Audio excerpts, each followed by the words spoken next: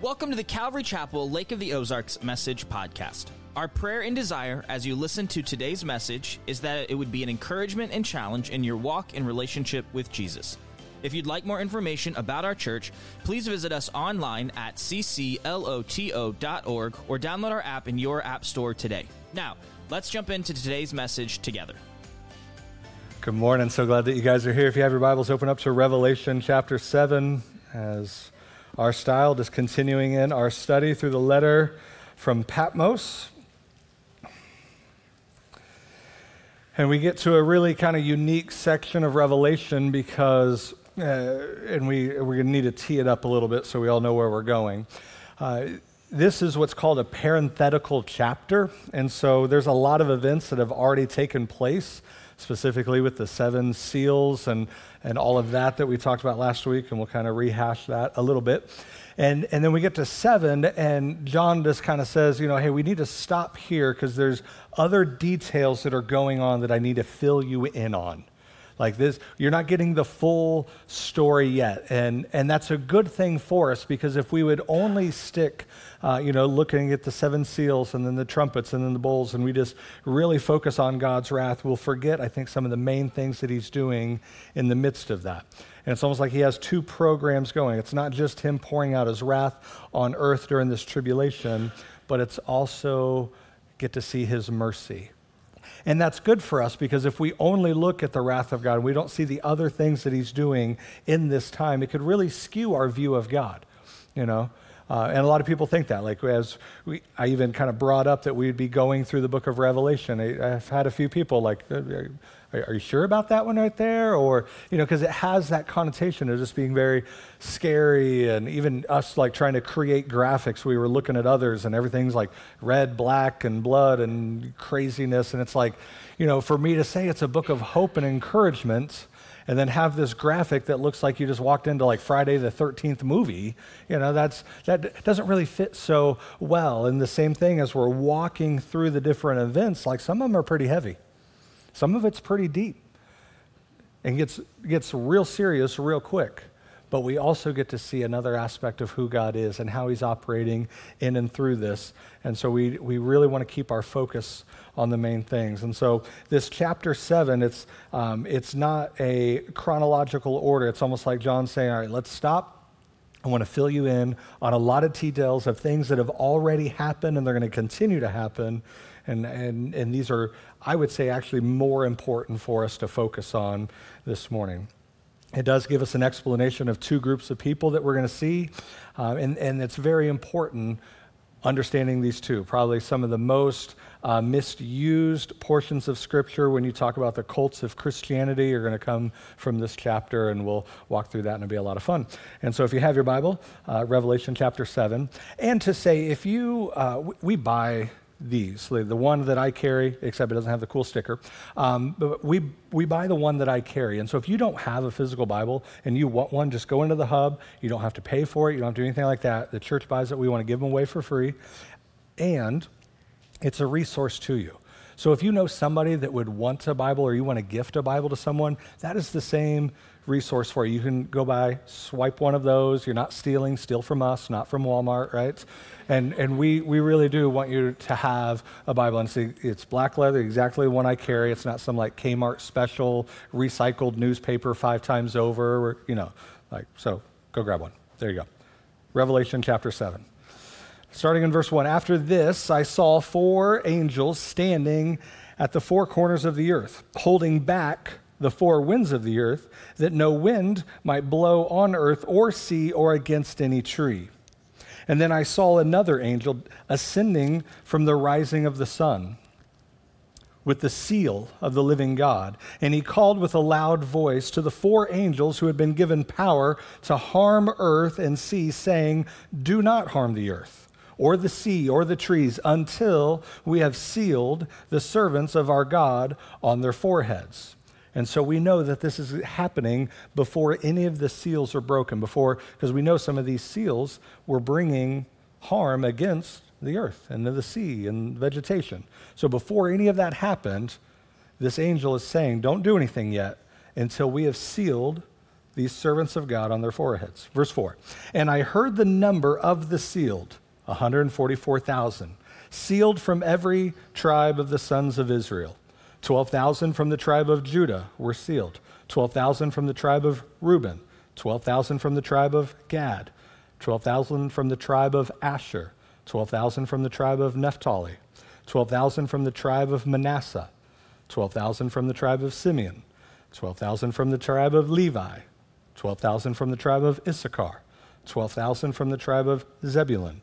12,000 from the tribe of Joseph, and 12,000 from the tribe of Benjamin were sealed. And after this I looked, and behold, a great multitude that no one could number. That's how we know they're two different groups. We just numbered one of them, and when he looked at another group, we can't number them. It's two different groups. And it's from every nation. Another key point. The first group that we numbered, they're all Jewish. This, mixed nations. From all tribes and peoples and languages, standing before the throne, before the Lamb, clothed in white robes with palm branches in their hands. And they're crying out with a loud voice, salvation belongs to our God, who sits on the throne and to the Lamb. And all the angels were standing around the throne and around the elders and the four living creatures, and they fell on their faces before the throne and worshiped God, saying, Amen. Blessing and glory and wisdom and thanksgiving and honor and power and might be to our God forever and ever. Amen. Then one of the elders addressed me, saying, Who are these, clothed in white robes, and from where have they come? And I said to him, Sir, you know. And he said to me, These are the ones coming out of the great tribulation. They have washed their robes and made them white in the blood of the Lamb. Therefore they are before the throne of God and serve him day and night in his temple. And he who sits on the throne will shelter them in his presence. They shall hunger no more, neither thirst any more. The sun shall not strike them, nor any scorching heat. For the Lamb in the midst of the throne will be their shepherd, and he will guide them to springs of living water, and God will wipe away every tear from their eyes. And so the big $1 million question, usually anytime you talk about the book of Revelation, one of the big questions is, who are the 144,000? Definitely don't want to Wikipedia that. Don't want to Google it. You're going to get all kinds of answers. You don't want to talk to your Jehovah's Witness friends or your Mormon friends or your Muslim friends, because you're going to get a slew of different answers. And we simply just need to allow the Word to instruct us who it is. See, because if you ask a Jehovah's Witness, they would say the 144,000, there's only 144,000 people that are going to be in heaven. How good do you think you really are? Are you going to make the cuts? They would say that only 144,000 go to heaven, then everyone else that believes in God, but maybe they weren't up to snuff, they get to live on a paradise like earth, and those that reject God, they're annihilated, meaning they don't believe in a hell. That nobody is going there. You would just, if you reject God, you're annihilated. And so there's those on earth in a paradise, and then there's only 144,000 that get to go to heaven. If you ask a Mormon, they would say, well, these are priests. They get to serve in the kingdom of God. If you ask a Muslim, they would tell you the 144,000 are those that followed Muhammad. And then you get some really obscure ones.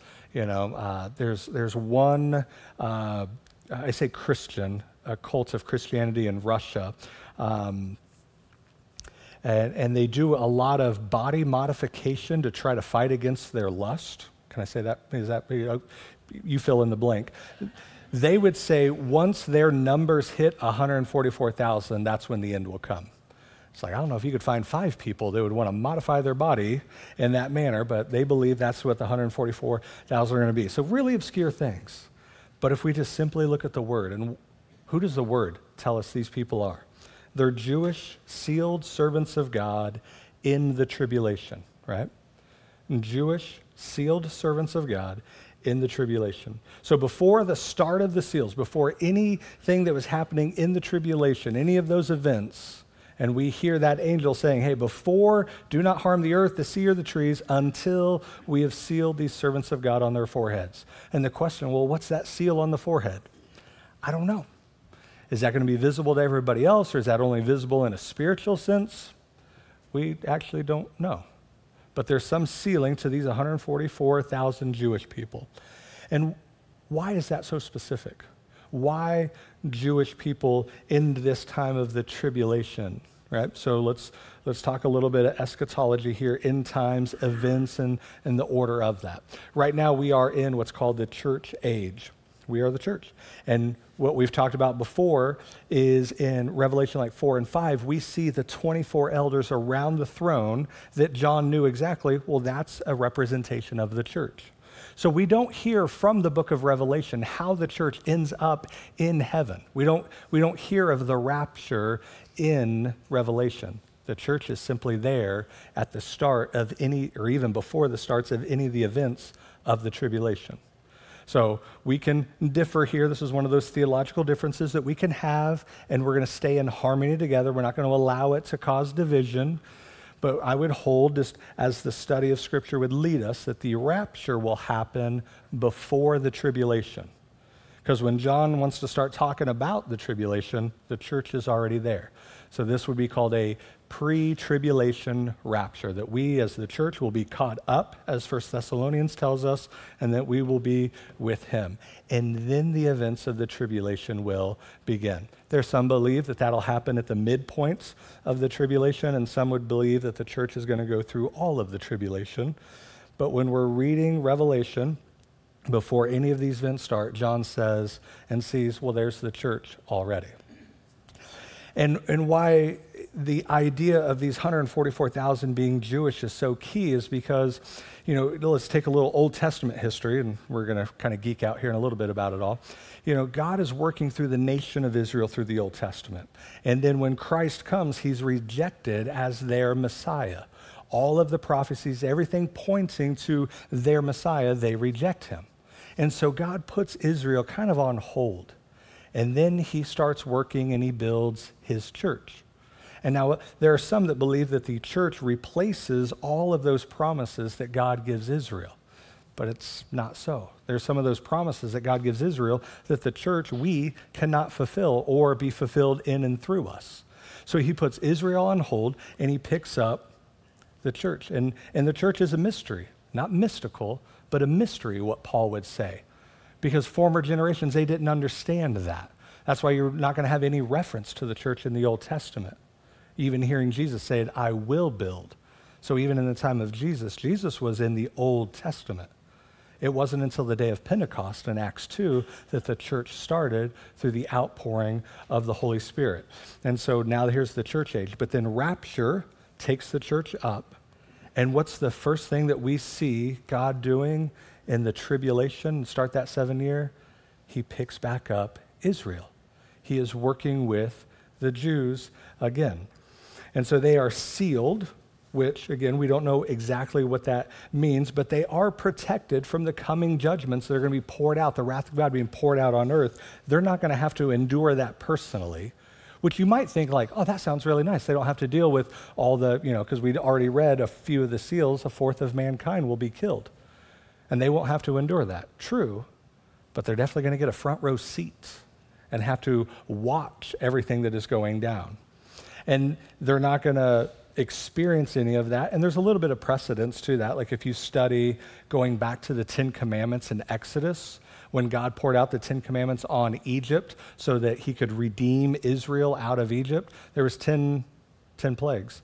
3 of them did affect Israel, but 7 of them only affected Egypt alone. And so there is a sense of that sealing where God is only wanting to pour out his wrath on those that are not sealed. And so these 144 are sealed to keep them from that. And we have that listing of 12 tribes. And if we study in the Old Testament, there's over like 19, all around 20 listings of the 12 tribes of Israel. And there's not one other place in Scripture that matches this listing in Revelation. This is a very unique listing. So we're going to geek out on it a little bit, okay? So what do we see unique about this listing? Well, first, very commonly, Judah is named first, even though he wasn't the firstborn. So we know there was Abraham, Isaac, Jacob, right? Jacob gets renamed Israel because he was fighting with God, put him out of socket, and he calls him Israel, right? So we use those names interchangeably, so we all know who we're talking about. Jacob, Israel, same guy. And Jacob had 12 sons, and one of them was Joseph.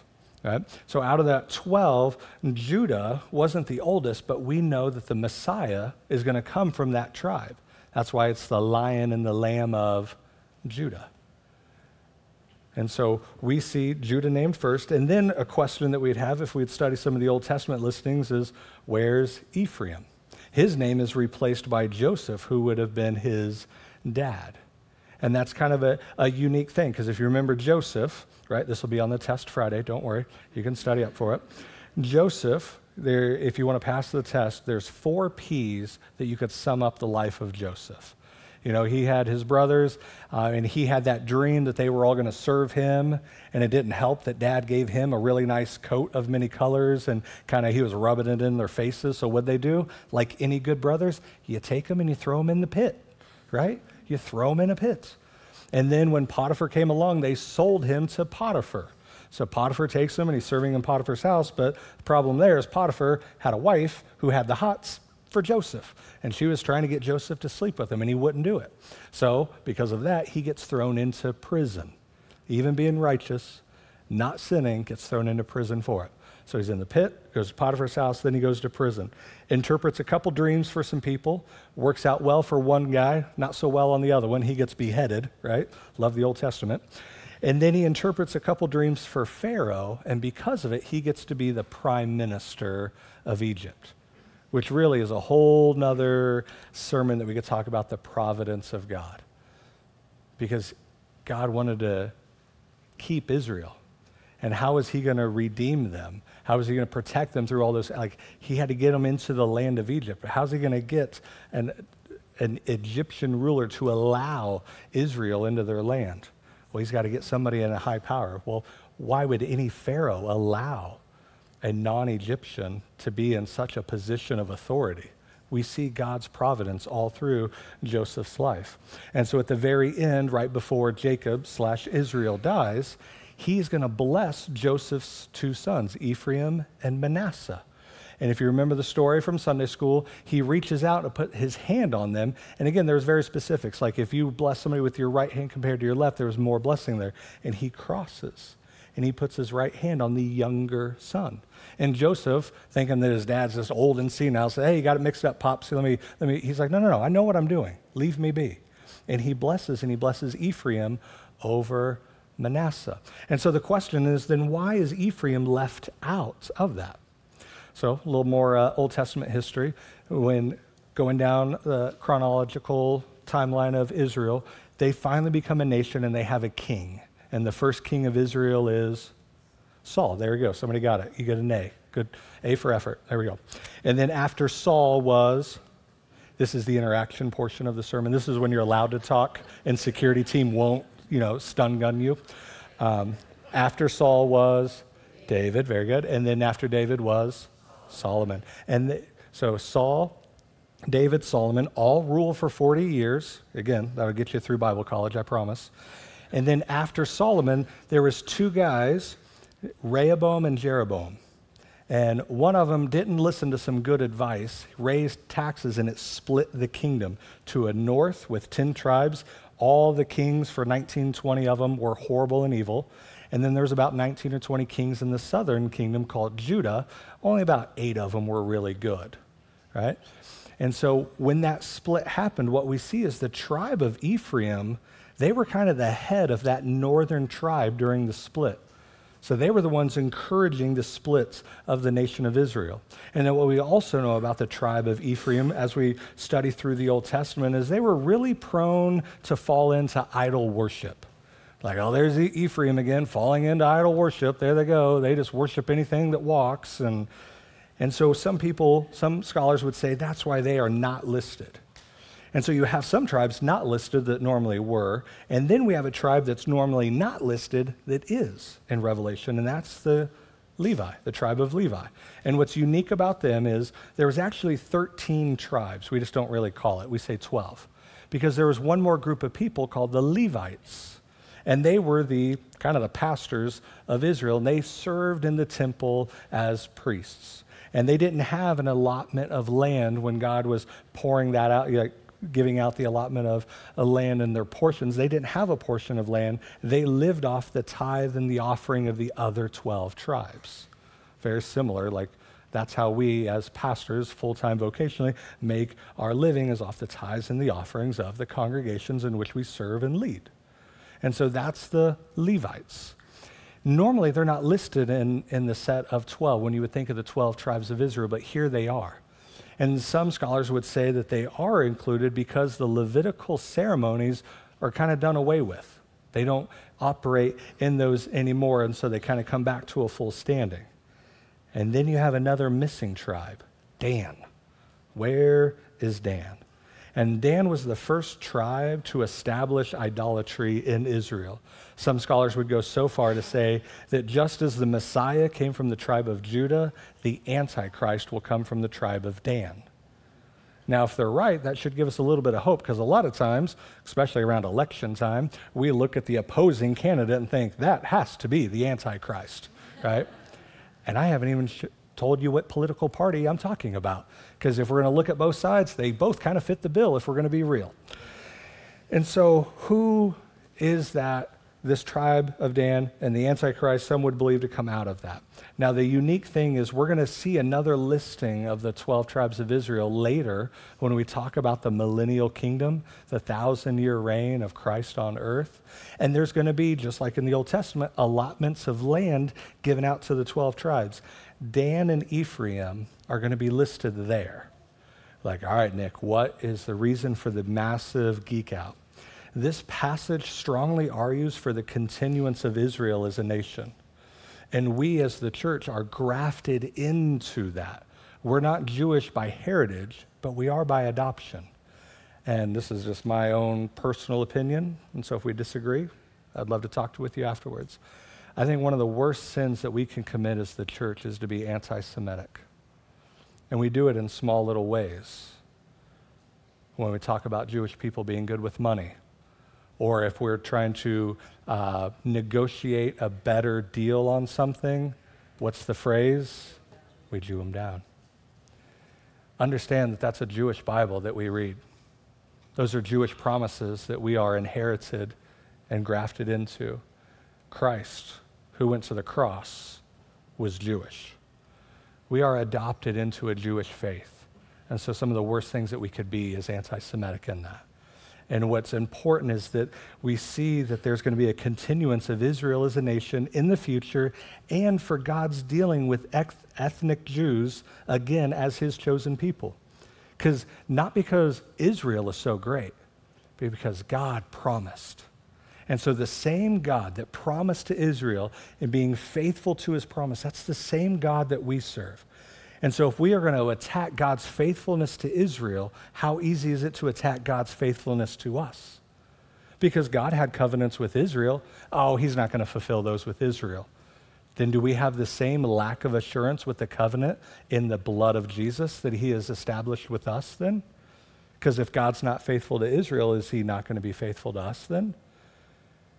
And that's where it comes into, it's an attack of God's character. If he's faithful to Israel, and there's promises through the Abrahamic covenant, Davidic covenant, that we're still waiting for the fulfillment of, it's an attack on God because he is faithful and he will stay true to his promises. So where Israel was put on hold because of the rejection of the Messiah and he picked up the church, that mystery, once the church is raptured up, now he steps back into Israel as his chosen people. And this is not an Old Testament thing. Read Romans chapter 11. Paul would say, if God doesn't have a plan for Israel, then who am I? Because Paul was Jewish.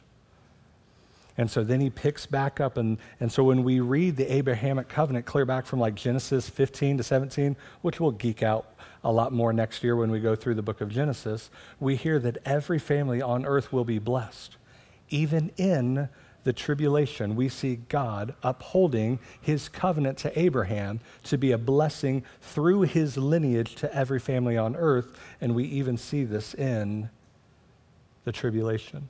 Now there's a theological belief in Christianity that's called replacement theology, meaning that the church replaces all of those covenants that were given to Israel. But again, we can't fulfill those. And it's going to get really unique. Like if we hold to that, the millennial kingdom is going to be really difficult for us to walk through. And if we study Ezekiel, which we will when we get to the millennial kingdom, we'll see that God is going to operate through two programs. He still has a plan and a purpose for Israel, and then he will for us as Gentiles. And so we're going to see that program. But if we think that one is fulfilling and replacing the other, then we null and void major portions of God's word and his promises to humanity. And so you're like, wow, all that about the Jewish people? We could go on and on for it. But we see these 144,000 sealed, and what's their purpose? To share the gospel of Christ.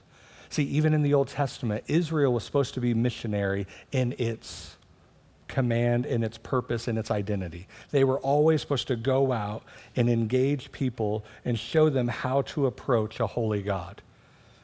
The problem is Israel kind of missed the boat. They thought, oh, we're God's chosen people. They should all want to be like us. And better yet, we'll just keep everybody at a distance because we're God's chosen people. And why would he want you, Gentile people? They were racist. And it even infected the early church a little bit because Gentiles weren't allowed into the church until Acts 16. But when did the church start? Acts 2. So a lot of times people are like, we need to be an Acts 2 church where we're all giving everything and nobody's in need. And it's like, yeah, and they were also very racist and bigotry at the same time. That's not the fullness of what God had for Israel. They were always supposed to be missional. And that same mentality can infect the church pretty easily. We're saved. We're good people. We have high morals and values. We attend church on Sunday. I'm in life group. I serve my church. I tithe unto the Lord. Everything's good, and I'm above other people. And we got to hold them sinners back. We can't be seen, being around people like that and integrating with people. Had a conversation this week with a Christian organization. They invited me to come speak to the board, which was kind of scary on my end. I thought, here we go. I'm going to get in trouble. And I said, how cool would it be if this organization was known to hang out with the sinners, the tax collectors, and the prostitutes? Because isn't that who Jesus hung out with? But how quickly do we as the church ignore the command and the call that God has upon us to be his witnesses? Where at times we can fall into the same trap that Israel did. Oh, we're saved. God loves us so much more than these sinners. And we have to keep them sinners at a distance because, we don't want our kids, we don't want our family, we don't want to be associated with people like that. Just understand who Jesus would be hanging out with if he walked on the earth today. When we have that mentality, we sound far more like the Pharisees than we sound like the disciples that are trying to follow Jesus. And so that same slight failure can happen in us, just like it did with Israel. And so just as Israel was always supposed to be missional and very evangelistic and sharing the gospel of Jesus, he picks it back up in the tribulation, and that is the work of this 144,000. And we get to see then, as we move from this one group, we get to move to another group. And the beautiful thing about that is we get to see the fruits of that ministry of the 144. Like, think about that for your life. Would you want to see that? Like if the Lord just kind of appeared to you and said, hey, you got 30, 40 years left. You maybe got 5, 10 years left. Or, hey, I'm actually here for you right now. Let's go. No. So imagine if the Lord appeared to you and said, do you want to see the fruit of your life and your ministry? Do you want to see the fullness of what you're going to do with your life? Like, that'd be kind of cool in one breath, but super scary on the other. Like, did I fail? Did I fall apart? Did I hold fast? We say things like that when we talk about evangelism, like imagine walking into heaven and getting to see all the people that would be there because of you, because you shared the love of Christ with them, that you shared the gospel with them. Like, imagine if you could see that now. In a sense, that's what we're seeing in Revelation 7. So not only do we see this one group of people that are sealed to be evangelists in the tribulation, now we get to see the fruits of that ministry. And what does he see? A great multitude that no one could number. There's some theologians who want to say that these two groups of people are actually one, but one we can number and we know they're Jewish. The other one we can't even number, and they come from every nation, all tribes and peoples and languages, which has always been God's heart. From the Old Testament, from the church today, even in the tribulation, as God is pouring out his wrath, what does he want to see? A great multitude from every nation, all tribes, all people, all languages, which is to say, there is no room in the heart of a believer for any sort of racism whatsoever. Because God has a heart for all people. And so for us to have that indifference with one another because our culture, our language, our skin color is different, that is not the heart of God. And I understand where we live. And to be very honest, I grew up with grandparents that loved the Lord, led me in what it meant to follow Jesus. And I know they grew up in a different generation, but you could hear some small undertones of that come out. Things that I would hear them say, it's like, you can't say that. And so we have to be aware. We have to understand God's heart for people, not for a social justice issue, but for having the heart of Christ for the broken, lost, hurt world around us. We have to look at our own heart and understand, where are we prone to fall into not having that same heart? And one of the issues, understanding God's heart. He has a heart for every nation, every tribe, every people, every language. And so we see this great multitude. And at first, John doesn't know who they are. See, he doesn't have trouble in other areas, right? Like before in chapter 4 and 5, he sees the 24 elders around the throne. He has no problem identifying, oh yeah, that's a representation of the church. But then he sees this group of people and he's like, I don't know who this you are. And even one of those elders walks up to him and he says, hey, you know who you're looking at right here, right? He's like, actually, I don't. Who is this? And listen to what the elder said, verse 14. These are the ones coming out of the great tribulation, and they have washed their robes and made them white in the blood of the Lamb. And so these are tribulation saints, those who have come to faith through the work of those 144,000 Jewish evangelists. And they're coming out of the great tribulation. So what does that mean? Yeah, there was a spiritual deliverance because they put their faith and their trust in Christ. But there's also a physical deliverance that they were killed and brought out of the tribulation. And that's a weird thought that we have to have. See, a lot of times we're all about the spiritual deliverance. Yes, we want people that are lost, broken, separated from God to be delivered from that and to be in a right relationship with God, to have that spiritual deliverance from being lost, sinner, under the wrath of God as an enemy of God. Now they are a child of God. That is a spiritual deliverance, and that's what we want.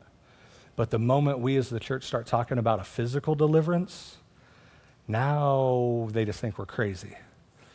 And there's even a little bit of this in my own life. Like when I was diagnosed, I would tell people at the church that we were a part of, it's like, oh yeah, one day, like I'm going to beat cancer. I'm going to be delivered from this. And oh, amen, Pastor, what great faith you have. And I would just smile and it's like, no, you don't understand. Either God's going to deliver me through this cancer and I get to stay married to my wife and get to see my kids grow up, or God is going to deliver me from this cancer. I'll have a widow, I'll have orphans, but I won't have cancer. They don't like that. No, we want spiritual deliverance, but the idea that these tribulation saints, that it was a joy and a comfort for them to be delivered from the tribulation, that's this radical thinking. Because we hold so fast to our physical life and we hold on to this like there's no resurrection, there's no tomorrow, and this is all that counts. We would be at an exact conflict with Paul, who was saying to live is Christ and to die is gain. We would lose sight that we have to understand that this physical world is not all that there is, that it's a spiritual world where there's a physical element, not the other way around. So many times I think we look, oh, it's a physical world, and then when we talk about Jesus, yeah, that's just a spiritual element about it. Even the battles that we are in today as the church, they're not physical battles, and so we shouldn't fight them the same way the world does. These are spiritual battles. And how do you fight spiritual battles? On your knees in prayer. Not through the words and arguing and fighting. We fight them through prayer. We fight them God's way, because it's a spiritual battle that we're in. And so when we see this tribulation saints, when they're delivered from that, we would see that in our normal church culture. Oh, why would God kill them? Why would he allow them to be killed? Because he doesn't want them to persevere in the tribulation. The tribulation is for God pouring out his wrath onto the world that has rejected him and onto those who have rejected him. There's no place for those that have put their faith in Christ to endure that. That the deliverance from that is a good thing. And it's hard because Scripture tells us a lot about what God expects from us on this side of glory, right? Love your neighbor as yourself, love the Lord your God with all your heart, soul, and mind. We get that. We do give a glimpse of the future, what's to come, the hope and the glory that we have to be with Jesus. But the transition part, Scripture doesn't give us a whole lot on that bad boy.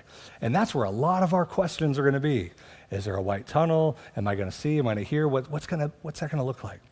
The best that I think that we really have, honestly, is what Paul would say, to be absent from the body, present with the Lord. As my pastor used to say, my last breath on this earth, once I exhale that last breath, I'm going to inhale my first breath in the glory of God. To be absent from the body, present from the Lord. Do I know how it's going to go down? No.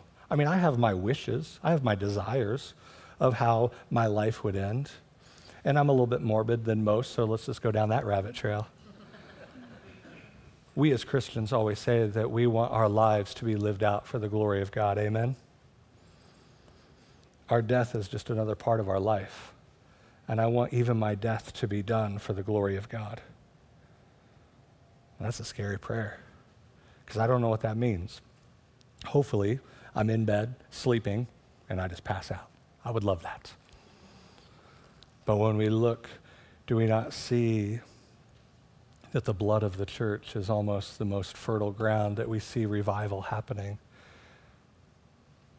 And so, Lord, I want my death to be even for the glory of God.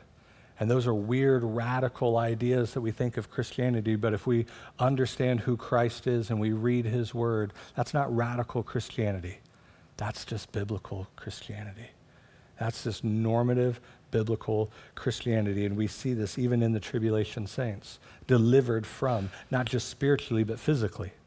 Even, I pointed out Pastor Sean, first service. Sean lost his dad a couple weeks ago, and his dad had given his life to the Lord. We knew he was saved. And in those last moments, Sean had to look at his dad and say, it's okay to go. It's okay to be delivered from this. Even now, if you walk up for prayer after service, and I hope you do, right? We would love to pray with you and for you, But if you walk up and say, hey, I'm dealing with, and you name out a bunch of health issues, I'll absolutely pray for your healing. But I'll also say, if that's your will, Lord. If not, we just want your will to be done. I had one gentleman once, not here, another church, walks up to me, says, can you pray for my grandma? Now, he was already looking, a little south of like 55. So the fact that you still have a grandma alive, that's a miracle alone to the Lord, right? Can you pray for my grandma? Sure, what's going on? Well, she's 109 and she's sick. She's not sick, she's dying. Come on, let her. He goes, I don't know what I'm going to do without her. You better figure it out real quick, buddy. I love you, and I'm just going to preach righteousness to you, but you better figure that one out. Would you pray that she'd get better? No, she's not even asking for that. Something's going to take us out. That's why I keep eating cheeseburgers, right? Why am I trying to extend my painful life on earth, right? My wife's like, you just need to eat better and you start working out. Why? So I have to live in misery longer? You're keeping me from glory of being with my Lord and Savior? Behind me, Satan, it's just...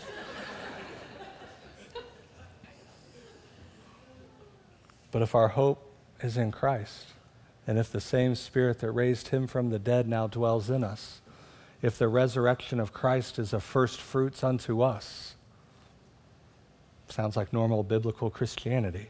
And so we see this great multitude. Yeah, they're killed for their faith. And even just reading the first 6 seals that we went through, that's going to be a lot to go through. And thank the Lord that they are delivered from that, and they're standing before the throne. which is different than the 24 elders. The 24 elders are sitting around the throne, but here this multitude is standing before the throne. They're clothed in white, which is a symbol of their righteousness and their purity, say that right. And then they're holding palm branches, which is symbolizing their victory and their joy. I mean, think of when Jesus rode into Jerusalem on Palm Sunday. That's why we call it Palm Sunday, because they were laying down palm branches, shouting out, Hosanna, which means save now. So they're dressed in white, and they have the victory of Christ that they were saved from, and they were saved to a relationship with him. And so when we now look at, we get kind of a glimpse of the Father and the Son, but look what it says about them. That therefore, so because of all of that, that's what that word therefore, it is there for a reason, everything that we just read, they are before the throne of God. So this is God the Father, and they serve him day and night in his temple. Hey, the tribulation was still going on for a few more years. Do you want to live that out, or do you want to serve God the Father in his temple day and night? Well, let me think about that one. I don't know. Well, what are the other trumpets and the bowls are like? Oh yeah, half the population's going to die. Sounds like I'm serving in the temple. Sounds like that's where I want to be. And so God the Father on the throne, he shelters them with his presence. He's going to be their provision. There's no longer any hunger or thirst, and he's going to be their protection. Now, again, these are tribulation saints, which is not us. So what's it matter who God is to them? Because we know Scripture, we know the character of God does not change. And so as we study this, we get to see the character of God. Because if he was faithful to his promises to Israel, and he's faithful here to these tribulation saints to be their shelter, their provision, their protection, even for us right now, doesn't that mean that God would still be our shelter? That his presence would shelter us, that he would be our provision, that he would be our protection? He doesn't change on who he's dealing with. He is who he says he is. That's what it means, the name Yahweh. I am who I am. And whatever you need, that's what I am. I will be your shelter. I will be your provision. I will be your protection. So even though we are not going to be the tribulation saints, and even though we as the church are not going to live through the tribulation and understand that, we can grow closer in our understanding and knowledge of who God the Father is. Because if he was faithful then, and we understand he will be faithful to them, how many times do we doubt sometimes God's faithfulness? And we need that to be strengthened in us. That's why the book of Revelation is a book of hope and encouragement, because we see the character of God. And then there's the Lamb, Jesus Christ, in the midst of the throne. So you have God the Father on the throne, then you have the Lamb in the midst of the throne. And what does he say? The Lamb in the midst will be their shepherd. So that takes us right back to Psalm 23. The Lord is my shepherd. It takes us to John. And when Jesus says, I am the good shepherd. This is who Jesus is. That he wants to shepherd you in your life. He did that with Israel. He's going to do this with tribulation saints. Even in the presence of God, he's going to continue to shepherd them. But how many times do we doubt and lack understanding of Jesus' heart for us even now? He doesn't love me. He's not leading and guiding me. He doesn't want to shepherd me. I just feel like a lost sheep running out in the field all by myself. I feel like I have no one, and I feel like I'm nothing. We struggle with those doubts. But again, coming back and understanding who Christ really is. He's a shepherd for your life. The rod and thy staff, they comfort you. They don't beat you, they comfort you. So at times you need the rod to kind of poke and prod you, to get you moving. We can get kind of stagnant and to start kind of bobbing and weaving in our faith, and we're not really doing anything. We need a good kick in the pants every once in a while. Because the rod and the staff was actually one item. The rod was one side and the staff was the other side with a hook. And the hook was needed because we are prone to wander, prone to leave the God we love, is what we sing in that old hymn. And that staff, he would hook us around the shepherd would hook a sheep around the neck and pull him back into the fold. And how many times are we prone to want to wander away from God? And then he hooks us around our neck with his love and his grace and his mercy and says, no. Whatever you're running after, whatever little distraction that you're looking at, that's not worth it. Stay in the fold. Stay with me. Listen to my voice. And a good shepherd, the sheep know his voice. And so Christ is our shepherd. He's a guide to life, which is kind of a little bit of an oxymoron because he is the way, the truth, and the life. So he's guiding us. Where? Unto himself. The Lord will not guide you somewhere apart from him. That is not his desire for your life. He wants to guide you in a closer walk with him. Now, you may feel that, but we have to understand that it is a redemptive impossibility to be alone. He is always with us. He tells us, go and make disciples, baptize, teaching them everything that I commanded. And at the very end, the part that we sometimes forget, and I am with you. So we might feel that, but that's what we have to understand. Our feelings are lying to us. It is a redemptive impossibility. Knowing that we have been redeemed and restored by the blood of Jesus, our faith and our trust in him, he will never leave us, never forsake us, that he is with us. So what happens when we feel that way? We have to realign our thoughts, our hearts to the truth of who Christ is, that he is a guide unto life. And not only is he the guide, he is the life that he wants us to have. John 10:10, I came to give life and life scarcely, to give life somewhat-ishly. I made that word up. I came to give life and life abundantly. Not just this side of glory, but also that side of glory. And last, he is a comfort. God will wipe away every tear from their eyes.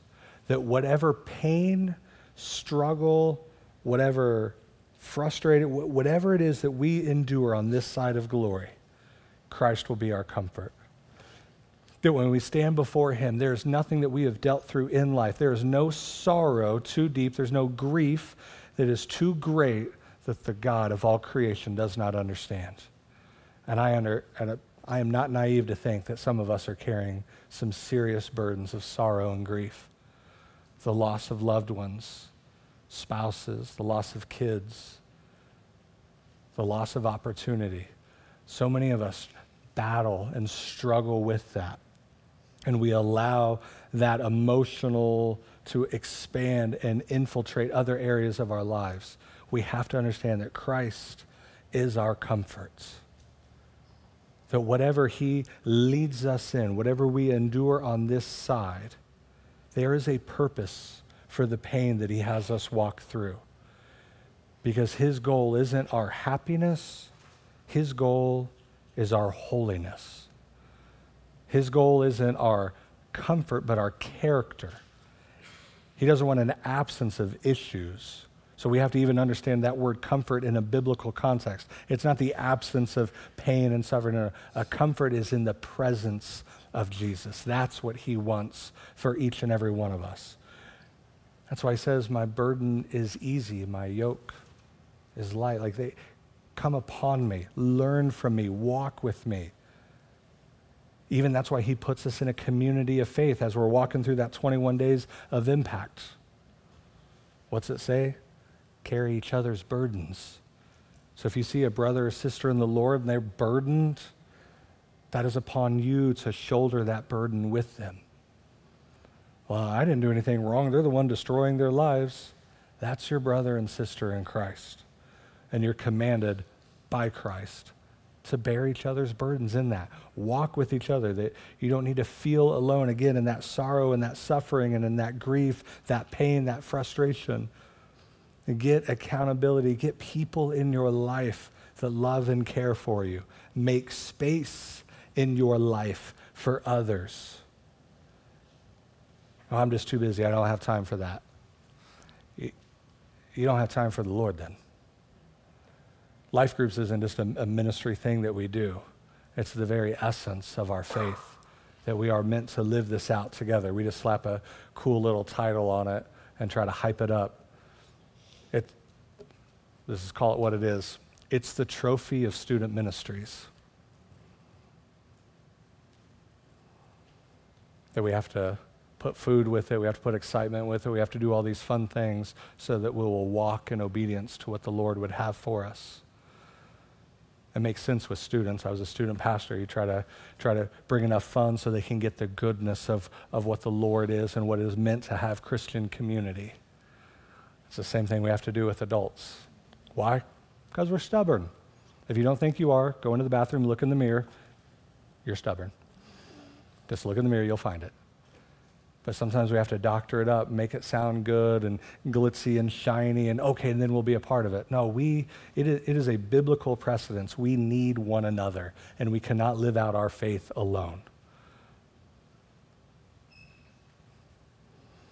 So closing, looking at verse 10. Salvation belongs to our God who sits on the throne and to the Lamb. Very reminiscent of Psalm 3:8, even Jonah 2. Salvation is key. We focused on it last week, and I think every week we should. Salvation is purposed by the Father. This is his design. You know, he has every right to throw out every seal, every trumpet, every bowl, absolutely decimate all of the population on earth during the tribulation. But instead, there's a rhythm to it. He orchestrates it in a way not to heighten his wrath, but to give space and time for his mercy. Because even as he's pouring out his wrath, there are those coming to faith in Jesus in the tribulation. And it's the same even today for us in the church. Why does God allow so much evil? Why doesn't he do something about it? It's the very thing that we're studying, God doing something about the evil on his earth. Well, why doesn't he do anything yet? Because he's patiently enduring the evil of our world, because at the same time, people are coming to a saving relationship with Jesus. Yes, we should look forward to the coming of the Lord, but we should also at the same time, Lord, give us time, because there's still loved ones in our family and our lives, our friends that do not know you. And I know if you come now and you shore up all the events of human history, I know what that means for your eternity. And we live in that tension where we want Christ to take us, to be raptured up, to be the end and shore up all of this evil. But at the same time, Lord, keep giving us time to be the church, to share the gospel, because we know there are those that do not have a relationship with you. We live in that tension. And so salvation is purposed by the Father. It is accomplished by the Son through the cross and the empty grave. And when we see these two lines, we hear about the Father, we hear about the Son, but where's the Holy Spirit? He's still pouring out himself in salvation, where we have this great multitude. That God is who he says he is. And even in this tribulation, as he's pouring out his wrath, what we see far more is his grace and his mercy. A great multitude that no one could number. We have to understand that the great tribulation is also a great revival. And we as the church, we pray for revival. We want so many people to come to the Lord. We have that desire. And one of the greatest revivals that we'll see will be in this tribulation time. And verse 14 tells us, they have washed their robes, made them white in the blood of the Lamb, which is just a very poetic way to say they've put their faith and their trust in Jesus Christ for salvation. They've washed their robes white. The question before us as the church this morning, have you? Or are you still walking around in dingy, dirty, sinful clothing? Now, I'm not talking about the brands that you're wearing, even though there's probably some precedence to that. It used to be an old hymn that we would sing in the little Baptist church. I'd sit fourth row over here with my grandparents. Every other line, are you washed in the blood of the Lamb? Simple question. Don't let your church attendance, don't let your church activity, don't let how much money you throw in black boxes deceive you to think, that's what I need to do, and I don't need to be washed in the blood of the Lamb. And it's kind of a crazy thought. What does that mean to be washed in the blood of the Lamb? Go back to Exodus. That the blood of the Lamb was applied, that the angel of death would pass over. Have you applied the blood of Jesus to your life? Have you put your faith and your trust in him?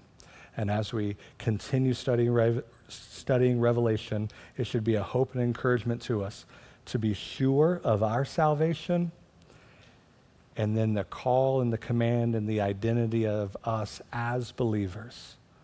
Am I sure about others' salvation?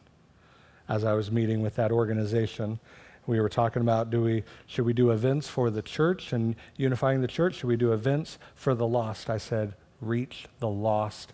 I know I'm going to heaven. Reach the lost. Use your efforts because we know what their eternity awaits.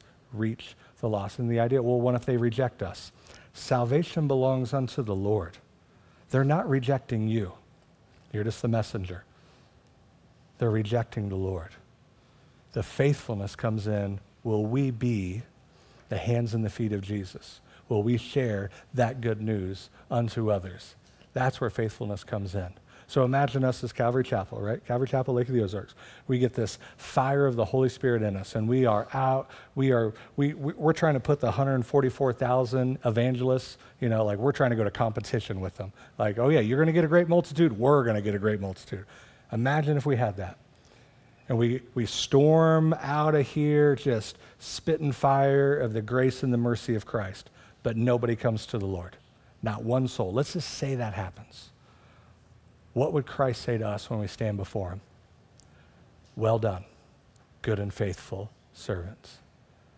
Our faithfulness comes in our obedience to Jesus, not in the success or the failure of somebody accepting or rejecting the gospel.